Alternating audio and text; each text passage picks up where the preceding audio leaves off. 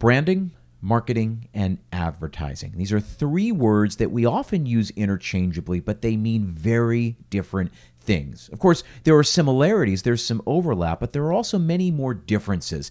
To help us sift through some of those differences, I'm bringing on a woman by the name of Renee Scott. She heads up the marketing for a company called Ike's Love and Sandwiches based on the West Coast. We talk all about brand identity, brand filter, and all the lessons she's learned after spending a lifetime marketing restaurants. Stick around. There's an old saying goes something like this. You'll only find three kinds of people in the world. Those who see, those who will never see, and those who can see when shown. This is Restaurant Strategy, a marketing podcast for anyone who's looking.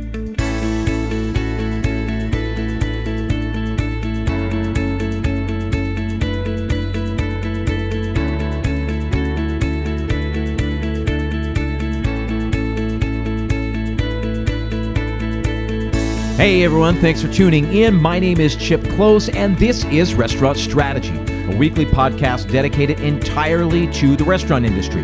My goal is to take complicated marketing concepts and make them both understandable and actionable, and then to help you find ways to incorporate what you've learned into your day-to-day operations.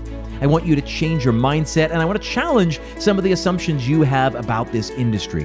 By the end of each episode, we come up with some key insights, and then I always try to finish up with an assignment. I try to leave you with a short, actionable task, something you can do right away to start implementing some of the ideas we talk about here on the show, because as I always say, information is only as valuable as the action it inspires. Now, today's episode is brought to you by Ovation, the actionable guest feedback platform that actually drives revenue. These days, so many restaurants are using third-party delivery platforms to drive revenue, but once the food goes out the door, it's often impossible to maintain a connection to the guest. So restaurants all over the country are turning to Ovation to solve that problem. Recently voted the #1 guest feedback platform in a nationwide restaurant owner survey, Ovation uses an SMS-based survey, right? So they use text messages as a digital touch point that is redefining guest feedback. If the experience was great, then your guests are prompted immediately to leave an online review and are then automatically invited back or urged to convert over to first-party ordering. If it wasn't great, you're notified so your team can resolve issues in real time. Get more feedback, more reviews, and more revenue with Ovation. Visit ovationup.com/chip to get 2,000 free text messages, and don't worry, that link is in the show notes. A friendly reminder that Restaurant Strategy is now on Patreon, and the community continues to grow. There are 4 different tiers of membership. Each one has a bunch of different perks included, but each level grants you access to our new private podcast, The Daily Special. New episodes drop every weekday, Monday through Friday, short, snackable content. Visit patreon.com/restaurant strategy. So, my guest on today's show is Renee Scott. She is an industry veteran and currently the Chief Marketing Officer of Ike's Love and Sandwiches. They're based out in California. We've got a lot to talk about. Renee, welcome to the show. Thank you, Chip. Glad to be here. There's a lot that we kind of mapped out. We kind of did a pre-call just so we kind of had an idea of what we wanted to talk about, and we'll see if we get to any of that or if it goes in another direction. More than anything, I always like these to just be a conversation. So tell me a little bit, just to give context to the listeners, how did you get into marketing, and specifically marketing for restaurants? Yeah, my whole career has been in restaurants. My first job was at an old-fashioned ice cream parlor when I was 15, and worked my way through college. So restaurants have been in my blood. I ended up starting in an ad agency and then quickly moved to work for some brands as a field marketing manager. So I started at the local level, local trading area, and really helping my franchisees and restaurant owners kind of build their brands within the local area. So moved up from there, and here I am today. Yeah. So let's talk a little bit about it, because advertising and marketing are 2 words that sometimes people confuse. So help me explain, what is advertising and what is advertising not, and what is marketing and what is marketing not? Where's the overlap and where are the differences? Yeah, that's a great question. To me, it starts with even beyond marketing and advertising with the brand, right? And there's a lot of different components to a brand, but you start with the brand, then marketing falls underneath that, and marketing then would encompass anything that touches the brand to the consumer. So that interface, it could be your menu items, it could be the four walls of restaurant design. Typically, marketing also encompasses part of advertising as well. So then you go down to advertising, and that's more of a specialty where it is producing the materials and leveraging the mediums. Used to be TV, radio, print, and outdoor.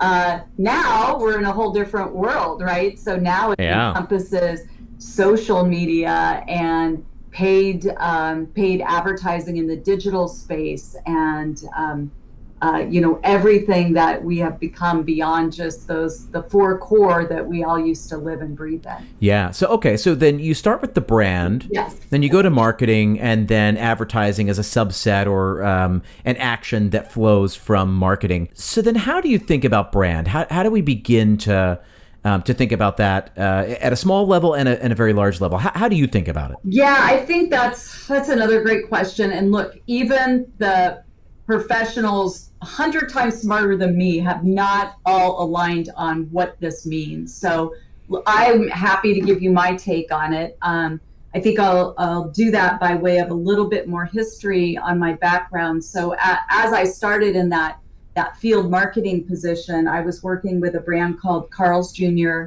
one of the largest hamburger chains in the nation, with Hardee's, the sister partner. So I started with that brand as a field marketing manager and really worked my way up to being the vice president of marketing. And as I came up through that organization, I learned a lot about branding, and the organization was brilliant in being a leader in creating what I've called a brand filter. So you'll hear a lot about a brand positioning statement, which is a really formal construct that I'm not sure applies anymore, but traditionally it is, 4X, which is your consumers, brand Y, which is you, offers XYZ, right? And it's just a formal construct that's been in marketing forever. But at Carl's Jr., we really distilled that down to what we call the brand filter. And for those of you who know the Carl's Jr. brand, in its heyday, it was a purveyor of hamburgers, used a lot of beautiful women to sell these hamburgers. That was manifested out of our brand filter, which was, we are all about big, juicy burgers for young, hungry guys. That was it. It was simple. Now, we had plenty of conversations around, we also sell chicken sandwiches and salads, and what about the women and the kids, because let's be honest, hamburgers, everyone eats a hamburger, everybody eats a fast food hamburger, but the ability to apply this filter where we target it on a specific audience with the key benefit of our product was really the genius behind the brand at the time. I do not claim responsibility for it, but I was able to execute against it as a marketer in a way that many brands don't allow. So one example of that would be, as a field marketer backing up, you get hit with every sponsorship under the sun, and I'm sure your restaurant owners do too. Everybody's knocking at the door. Please sponsor our kids parade, or 4th of July is coming up, but there's a dog charity. How do you say what makes the most sense for my brand without that brand filter, right? So as a field marketing manager, I could say to the local dog shelter, thank you very much. We'd love to support you, but we are about big, juicy burgers for young, hungry guys. So then my attention would shift to what could I do with the local college football team, right? How can I sponsor the high school cheerleading squad. So you can see in a way how really honing in on your brand filter just helps you in your business, in your marketing, and in your advertising. Yeah, and it's interesting because, you were saying, I don't really know that there's a place for positioning anymore. And I know what you're talking about, that very formal, for people who like this, yes, so-and-so is the thing that delivers XYZ. Yeah, we all learned it in our marketing classes. Yeah. But the way that I think about positioning nowadays is saying, who else are your competitors and what category are you in? Yeah. And what part of that category, right? Like if you're in a room and there are corners to the room, McDonald's is in that corner, Burger King's in that corner, Wendy's is in this corner. Well, then what corner is not taken? And how can we own a corner of the room, right? And I think Carl's Jr. did that really well. I mean, certainly got a lot of attention with all those commercials, and but really set themselves apart and set themselves up for the kind of audience they were for, the kind of people they were for. This is who our product is for. And so that's how I think about positioning. But I like this idea that that's the filter, that helps you determine who your audience is and who your audience is not. And it helps you make decisions all the way down. So that's something that must have been very formative to you, right? Like learning those lessons. It's such a great example of that, right? Yeah. And I agree with you. You made an interesting comment just about, who your audience is. And a piece of that, I think, is, where do you sit in the minds of consumers, right? But, when we talked about that formal positioning statement, it just brings me down that road. Sometimes I feel like in marketing and branding, we just get caught up in so much, marketing speak. And when I work with brands and franchisees, I really focus, like, to get to this brand. So how do you get to the brand filter, right? So I gave you a great example of what I think is one of the best. Yeah. But how do you get there? And I think it is an exercise. Nothing just falls out of the sky. And I think you think of for me, I think of three things. I think of, as a brand, what do you do? It's kind of like, who are you? What do you do? And that articulation needs to be really fast and focused. So like for Carl's Jr., it was, we serve big, juicy burgers, right? And then who do you do it for? Young, hungry guys. And then sometimes you want to weave in, what makes you different or what do you do best? But if you think of just, if you're a local restaurant owner or a small chain owner, if you think of those three things about your brand, and don't overthink it, and also don't take a big poll of all your family and friends. You know your brand, you're in the business, right? So just have a glass of wine one night and answer the three questions. What do you do? Who do you do it for? And what makes you different?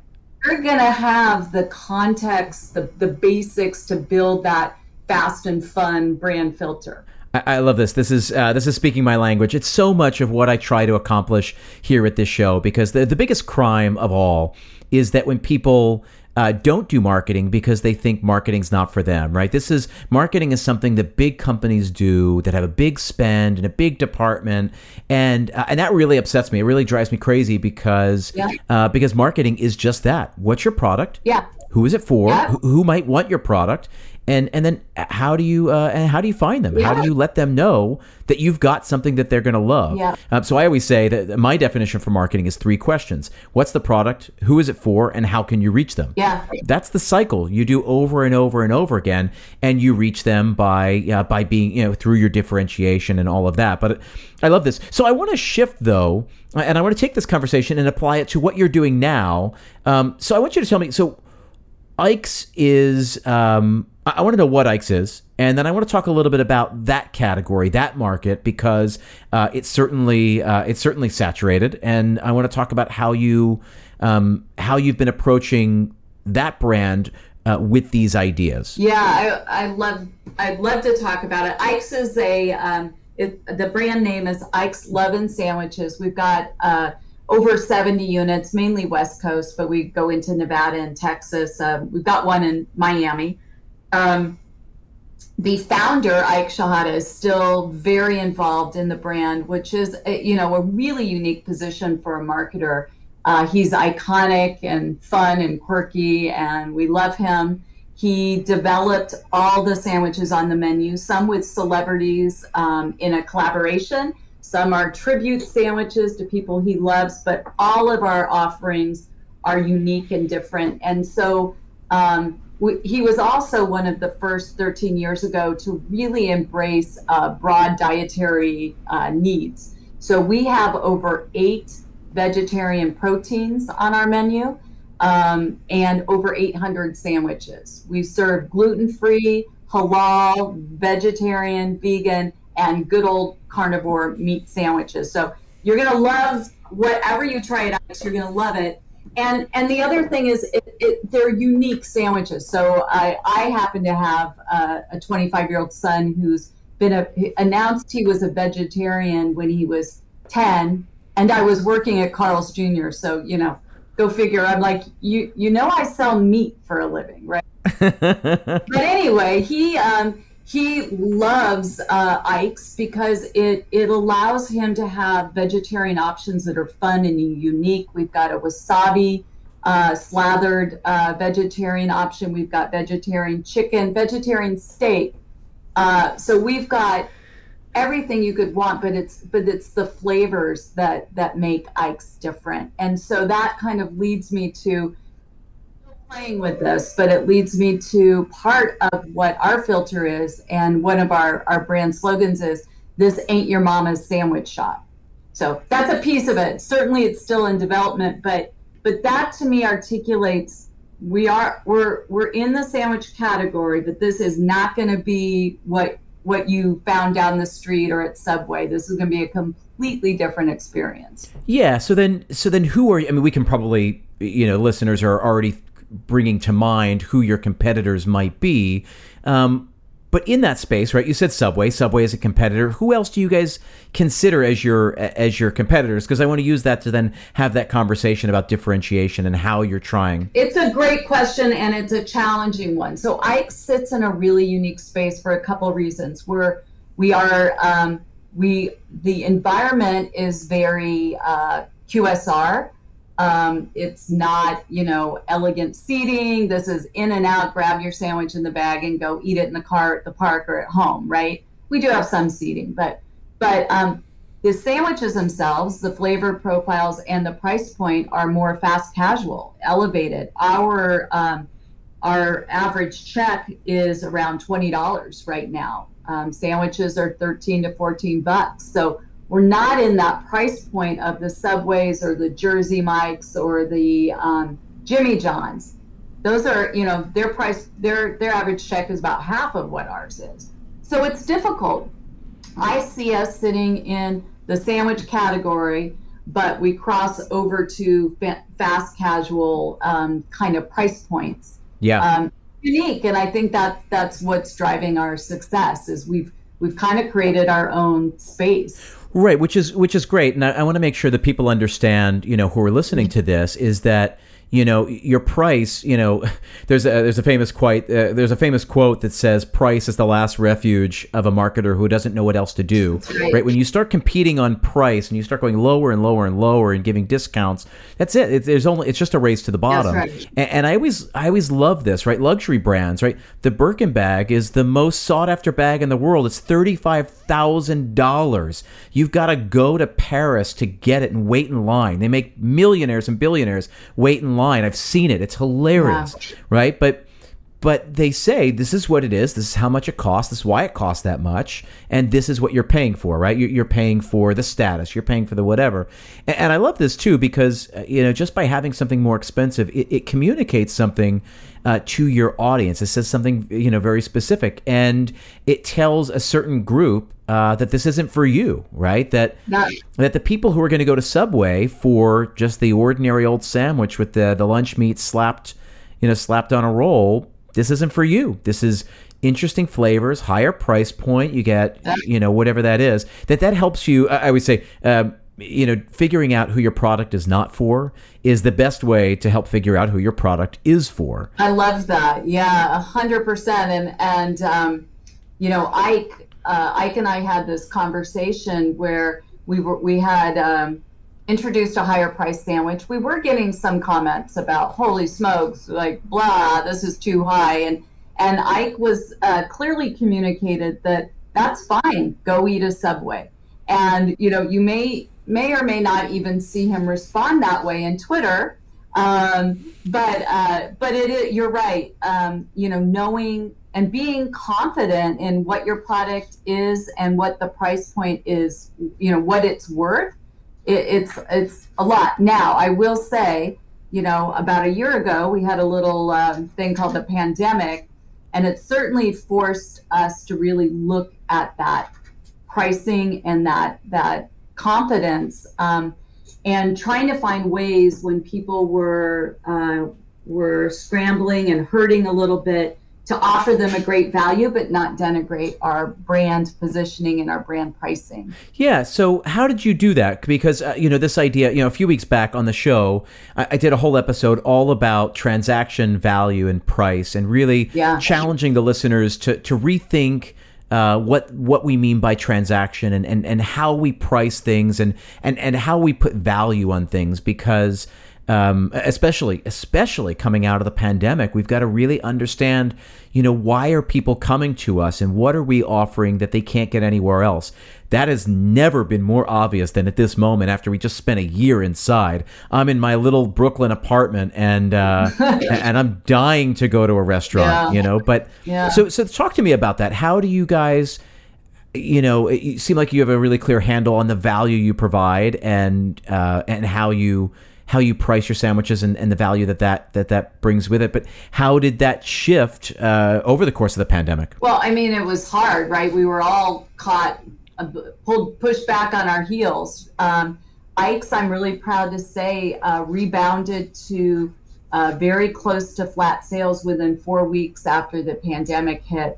And we did that by immediately engaging with our Ike's fans, the folks that were in our email club and followed us on social media. And so we shifted to them, like, you've been with us, what Ike's is about. For you, we're going to get an on-brand, awesome offer 1 day a week, and we trust that you're going to be with us the other days of the week too.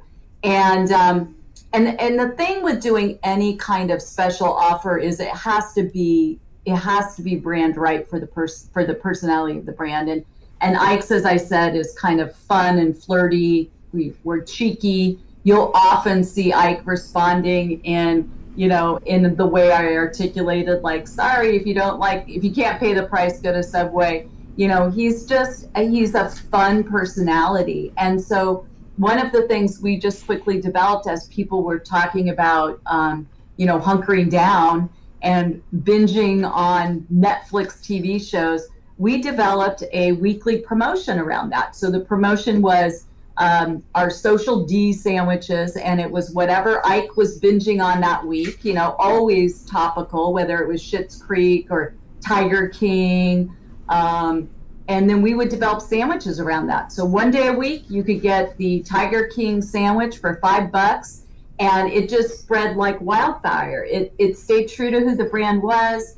It gave our loyal fans a good deal, but it didn't denigrate the brand or lower pricing overall. I love it. So can we get into the nitty gritty a little bit? So then how did you get the word out about that? You said email and social. Yeah. Do you guys have one big email list, or does each unit have separate ones? Yeah, look, I am going to lay my cards on the table. Ike's, from a marketing technology standpoint, is a little bit behind the times. So we are in the process of introducing a new website, new app, new loyalty club. So if you do go to Ike's website right now, please check back in 2 months. So that's only to say that like many of your listeners, we actually, even though we have 70 units and we're a big chain, we have great average unit volumes. There were not the traditional levers in marketing technology to pull from that I had at that time. So yeah, we leveraged a good old-fashioned email club. We built the heck out of it the previous year, which then served us well. And we simply would push out emails talking about the Social D specials, encouraging people to follow us in social media to hear directly from Ike. And through those two mechanisms, those helped us survive the pandemic 100%. That's music to my ears, because I've been talking about this for several years, about the importance of an email marketing strategy. That I believe that an engaged email list is the most important asset an operator can own.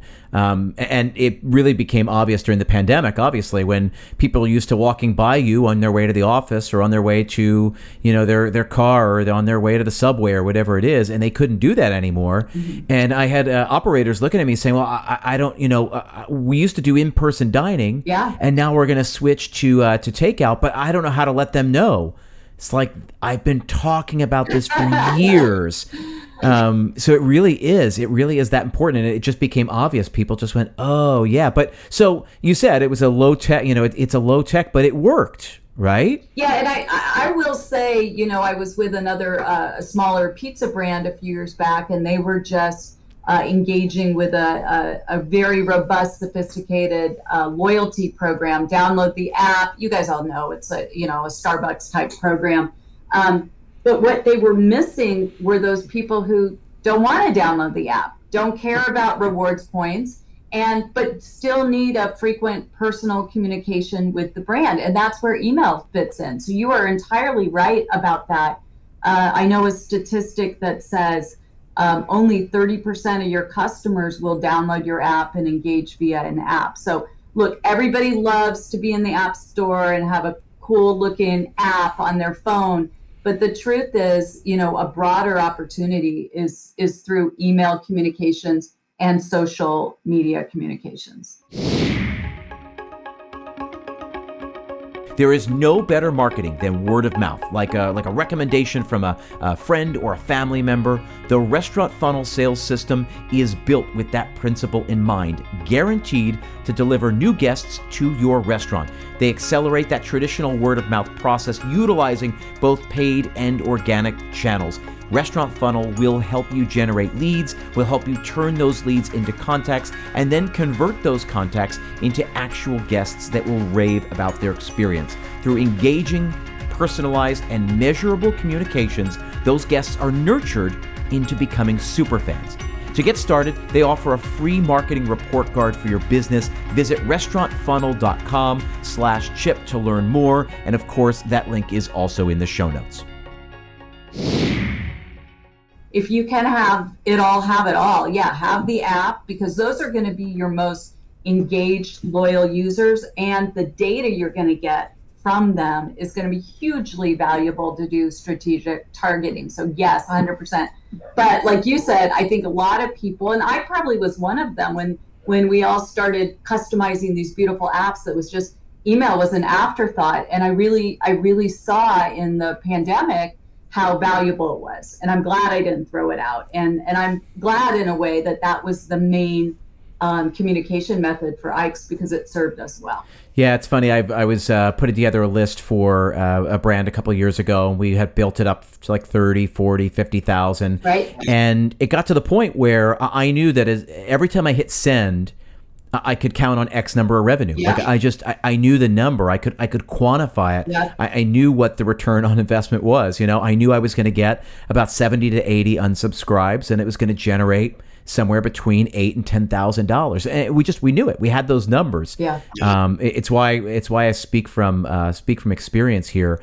And even if you're not going to be able to tie it to exact revenue, it's such a valuable way to keep in touch with your people and to let them know, to remind them what you're all about, to tell them what you're working on, to share your excitement on new menu items or, staff members or whatever it is. There's so many different ways to utilize that. I agree. A lot of times we just revert to, only communicate out to our guests when we've got a discount offer, a new product, but it really is about communicating what the brand is about in unique ways. So we do things like, you can get a message from Ike where he'll talk about how he created the Matt Cain sandwich, or, met with Halsey and developed the sandwich. So, we do weave in different things about the brand that you wouldn't be able to learn unless you were a member of the email club.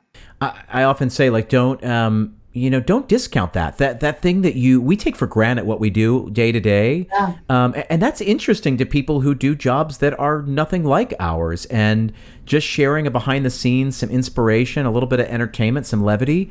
It's nice in the middle of the day. That's right. And maybe even more so the last year, right? Absolutely. What else was there to do? I got my 5-year-old running around every day. There's only so much.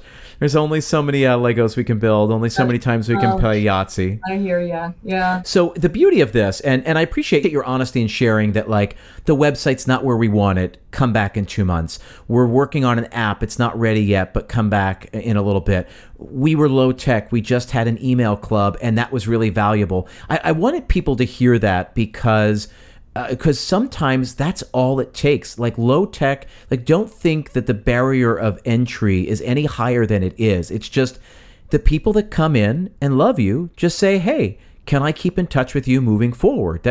Give me your email address. I'd love to tell you whenever we get something going on. It's just as simple as that. Yeah, I agree. And look, we incent people. We call our email. We created the A list because Ike is his own type of celebrity. So join Ike's A list for all the the latest news and info. And yeah, we actually, when I started almost 3 years ago with Ike's, we're not leveraging the email club. We're using it for once a year communication around birthdays. And I believe we had 10,000 members, and today we have 200,000. It's awesome. And that was really through a lot of just in-store and social media outreach. So in-store, we created table stickers with a QR code, scan it, it takes you right to the A-list. Just give me your email, boom, you're in. A lot of just low-tech ways to just engage with people. Yeah, great. I love this. So then tell me, so you put that little QR code on the table, yeah.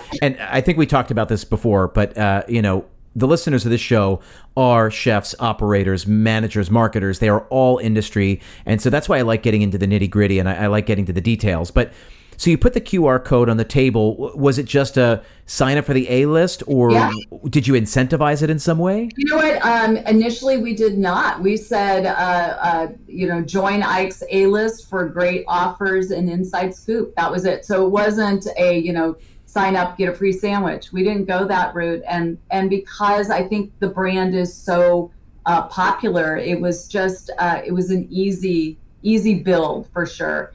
And then, on the other side, we do have a pretty robust social media campaigns across all our platforms. So we're very active in Instagram, Facebook, and Twitter. I'm not worried about the other platforms right now. Those are the big dogs. So that's where we focus. And we do a lot of fun, engaging stuff in our social media. We'll pick up on whatever the latest meme is and apply it to sandwiches. So I think one example is the meme of the couple walking by and the guys turning to look at another woman. So we did that same meme with the woman walking by with Ike sandwiches. The girl with him was the woman with him was Subway, and then he's turning and looking. So we poke fun at other brands. We just go there and we really have a good time with it. But that's a big part of our brand personality. Yeah. So then let me follow up on that because, so I understand. So the brand personality comes out in the sandwiches and the ingredients and the kind of things, and certainly on social media, things like that, hooking into using that kind of cheeky tone, that fun tone. How else does it how does it make its way into the in-store experience? Can you speak to that a little bit? Yeah, I think that the design of the restaurants has evolved, and I use the word design very loosely. So we bring to life the iconic, kind of eclectic, fun, flirty nature of the brand by being very loose with our in-store design. We have purple and blues and yellows as our primary colors, and you would walk in and you're accosted by kind of the colors, and then we put sayings all over the wall. We have Ike himself has been turned into a caricature, and he is part of the brand logo. His face and his head is throughout the brand. So you'll walk into an Ike's and you'll see things like voted best sandwiches in the world. And then underneath it says, by my mom. So we have fun with it. We do talk about, Ain't Your Mama's Sandwich Shop. And, we have a list of locations, which is Ike's Worldwide, but, it's California and Nevada. So we bring that personality to life throughout the restaurants in a really fun, cheeky way. Our build outs are super cheap. We're not about doing, big build outs with beautiful furniture. Look, we do these things and really make sure that the brand is coming through in the four walls of the restaurant. Now, obviously, you take your cue from the founder, and you said he's got this personality to him. Is that really where it stems from, or was some of this more deliberate and saying we really gotta push the dial up a little bit? You know what? I think it's a little of both. I mean, of course, everything originated from Ike. He opened in San Francisco 13 years ago in a little sandwich shop, and I, at the time, was working for a competitor, another West Coast sandwich chain called Togo's with 250 restaurants. And we were kind of watching this, this guy in the city, and we're like, this won't be able, they won't be able to replicate this, right? The menu's too vast. The number of ingredients and SKUs are off the hook. And he's trying to sell, at that time, $10 sandwiches. Well, here I am today. So apparently I was wrong, but I was smart enough to join up. And he created this brand, and so much of him is in every sandwich he creates, every name he gives them. And I'll give you another example. So, we do have sandwiches named after a lot of the sports icons that he respects. But then we've got fun and flirty names. So, one of the top sellers on the menu is the Menage a Trois. And it's fried chicken, honey drizzled over it, our world famous secret dirty sauce, and then 3 cheeses. And then all our sandwiches are toasted. So, I mean, you can imagine what that sandwich tastes like. It's amazing. But everything about the brand, from the name of the sandwiches to the four walls to the founder, is very cheeky, fun, and flirty is how we call it. Okay, so then let's take the things we've learned from Carl's Jr. and the things we understand now about Ike's. How does an independent operator begin to apply these lessons to their own brand to really build an identity, a brand filter to stand out? Yeah, I'd go back to starting with the 3 questions, and I was, what do you do, who do you do it for, and what makes you different? And if you could start there, I think that you'd see with ease how you can pull that into a brand filter, like big juicy burgers for young hungry guys, simple, fast, focused. So you can do that, and we're in the process of doing that with Ike's. Like I said, I don't have the answer yet, because it's always an evolution. And but I think if you start there, don't worry about a formal brand positioning. Just focus on what you know about your brand. So that would be number 1 for operators. And then number 2, and of course, because I came up through field marketing, and field marketing is all about owning your trading area, right? 3 to 5 miles for most restaurants. And this has been more difficult during the pandemic, but it is getting outside your restaurant 4 walls and walking your trading area, knocking on doors, handing out coupons and business cards, and just say, hey, I'm in the area. I would love to have your business. Do you need any catering? Can I give your employees $3 off? And those touch points within the trading area can make all the difference in the world. And I think too many times, look, restaurant operators have the hardest job. I think you're managing food costs and labor, and Jane called in sick, and guess what? And now Renee's telling me to go outside my 4 walls. Yeah, it's a really important part of your business. And if you personally can't do it, which is fine, we don't all have the personality to knock on doors at the office complex next door, but then hire somebody, take one of your best, most extroverted crew members, and a couple times a week with sandwiches, with coupons, with cookies, and just meet the people in your trading area. It's immensely effective. So low tech, grassroots. It's funny. Yeah. I'm often saying this because I get called in to do. I've done a lot of digital marketing over the last several years, and I always seem to get the call when people say, well, "We want to run Facebook ads," and I said, no, we got to do all this. We got to figure out what you're all about. They said, no, we just want to run a Facebook ad. I said, well, who am I sending it to? What am I saying? Yeah. What's the offer?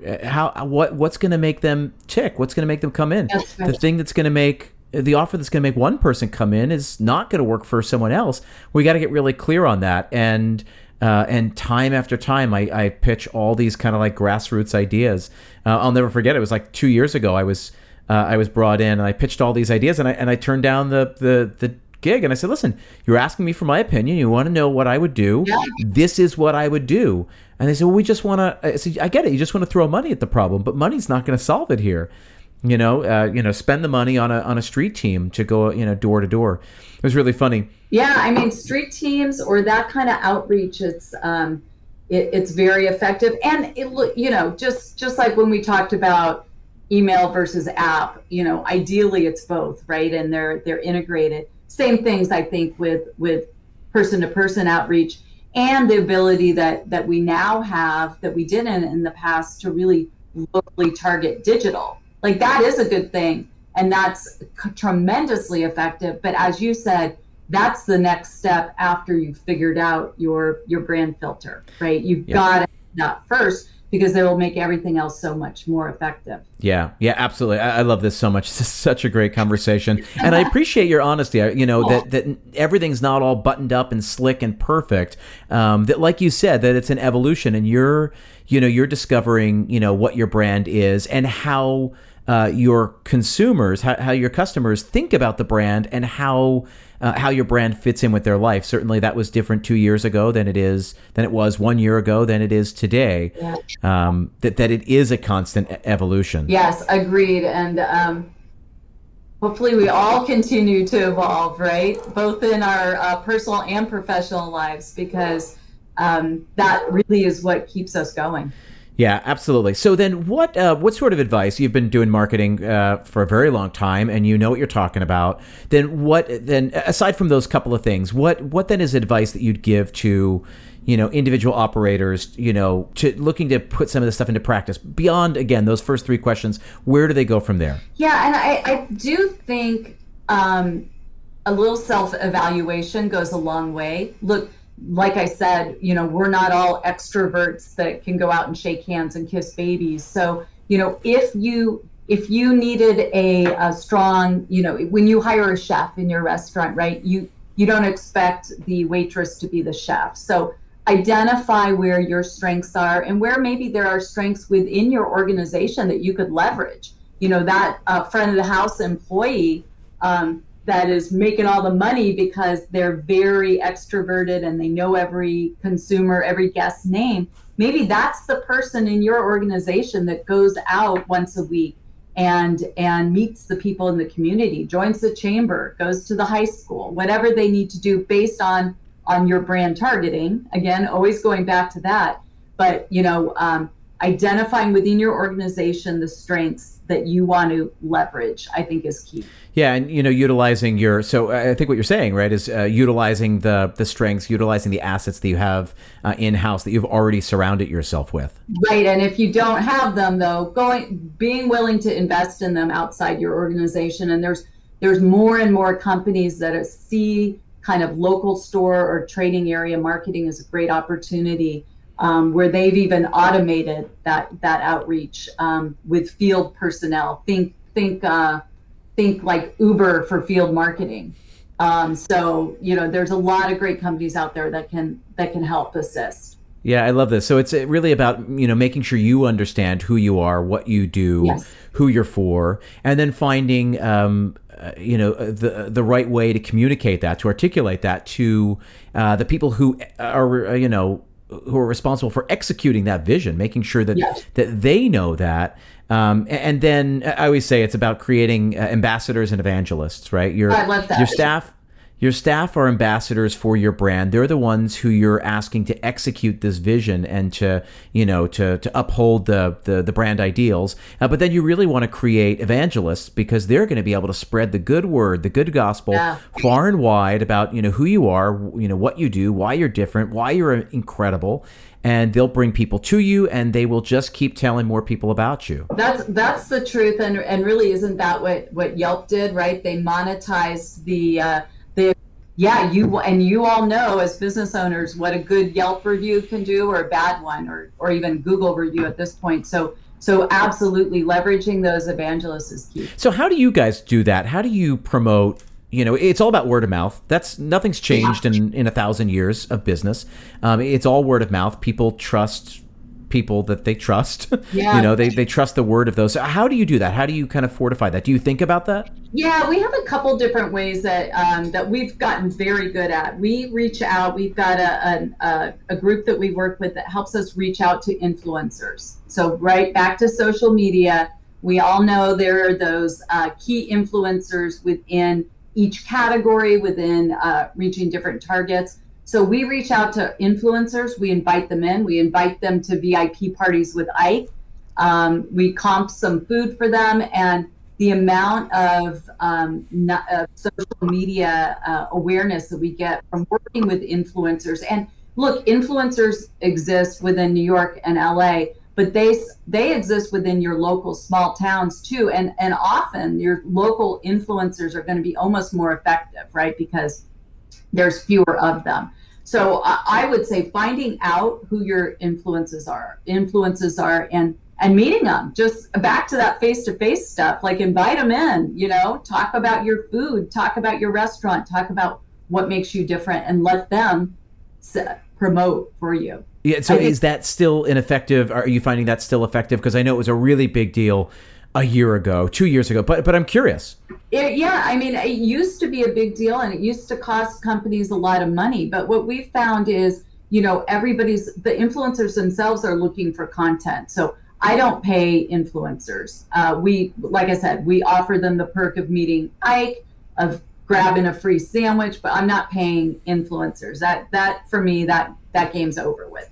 But meeting them, greeting them, and offering them the content that they're hungry for, that's still a good strategy, I believe. Yeah, excellent. What else? Any other ways that they can help magnify that word of mouth, help create evangelists? Well, I do think this is key. Everybody talks about it, but really one of your best customers is that one who complains to you, right? Because they're trying to make you better. They're just not walking out the door.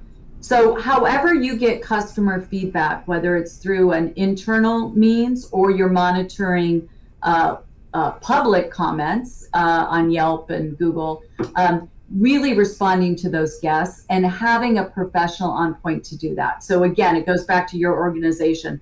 Many times our business owners, restaurant owners are not the best people to respond to guests. Although they want to and they feel like they should, they're not, because it's too easy to get defensive when somebody's criticizing your baby. I mean, that's just human nature. So put somebody on the front lines who has some experience in guest response and guest recovery, because we found that answering every guest within 24 hours and providing them a fast resolution can turn those guests around and create evangelists of somebody who at one point was hating on you, right? Yeah. Pissed off because they got the wrong order. But when you do recovery and response, it really does create evangelists. So I don't overlook responding to your guests as part of your marketing. Yeah, I love it. I mean, this is always there's a collaboration. There's a dance that's done between operations and marketing. Yeah. What you don't know, what the listeners will know by the time this airs, is that I've already recorded an episode about difficult guests, and it will air before this one. And because I do think there's a real opportunity to understanding, like who's complaining, why are they complaining, and the best way to approach them. Because I think just like we learned with the pandemic, in every crisis there is an opportunity, and the same is true with a difficult guest. I love that you said that. Yeah, I agree too. And I mean, just another real life example, at Ike's, we have a system by which and a person in charge, a guest recovery person, but they mine for insights of all the guest complaints. Look, we're a 70-unit organization. We answer probably 1,000 guest complaints a month. I mean, it is what it is, right? And so we noticed that one of the common guest complaints around something missing from my order was around avocado. Avocado is missing. It's always missing. Why is it missing? So then we stop and we look back through the back of the line. What is it in the setup of the back of the line that is causing avocado that's clearly added to a sandwich to be missing? And then we make adjustments and we see improvements. So that's a good example of how you can really mine for information within your guest complaints and improve your operations to reduce your guest complaints. So yeah, I love it. This is so good. I mean, it all goes back to word of mouth. It all goes back to, people are going to talk about you. What are they saying? And we have an opportunity to help not define that, but at least shape that conversation. I always say when you think of brand identity, and I wanted to kind of loop back around and talk about this at the end, but it's about giving people a shorthand so that they know how to talk about you, right? That the words you use, the colors you use, the imagery, all of that just gives them something tangible to hold on to so that they know how to talk about you. Otherwise, they're just going to say whatever comes to mind. But if you help give them a shorthand, they're going to do your marketing for you. I really think that's key, and that's a really good insight, because human beings need to map things, right? We want to know, where does something fit? And if we can't figure it out, a lot of times we just move on. Like, that's fine. So, I'll go back to Carl's. We clearly gave people a place to think of Carl's Jr. for, big juicy burgers and young hungry guys. And so easy, like you said, shorthand, people get it, and then they can talk about it. They don't have to go flip through the index cards in their mind and try to figure out who you are. So I like that way of articulating it. Yeah, I love it. This has been such a great conversation, but I want to be respectful of your time. Any last words of wisdom, any final thoughts before I let you go? Yeah, thank you. This has been awesome, by the way, so I appreciate it. I mean, the thing I would say, and I've worked with franchisees and business owners throughout my career, from one restaurant to 1,000. But here's what I would say is, look, marketing ain't brain surgery. Don't be afraid of it. I mean, it's very simple. It's really communicating who you are to who you want to be in your restaurant.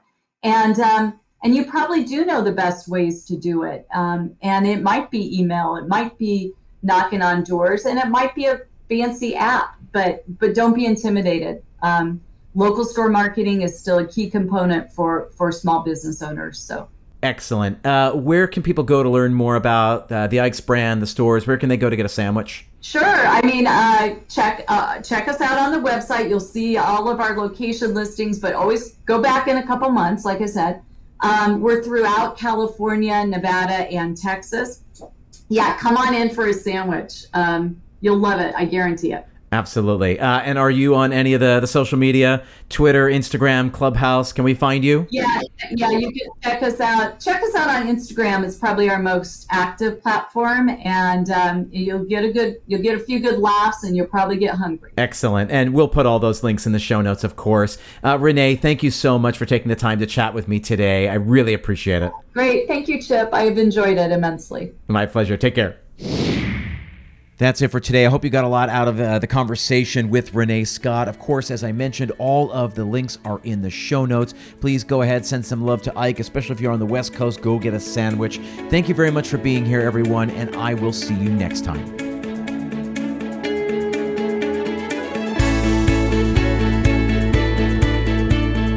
Restaurant Strategy is made possible by the generous support of our sponsors as well as our Patreon supporters. A special shout out to all of our Gold and Platinum members, Ty Hames, Scott Middleton, Chuck and Denise Close, Stephen and Ann Fagan, Mario D'Amatos, and my very dear friend Christopher Tunna. If you want to become a supporter, please go visit patreon.com/restaurantstrategy.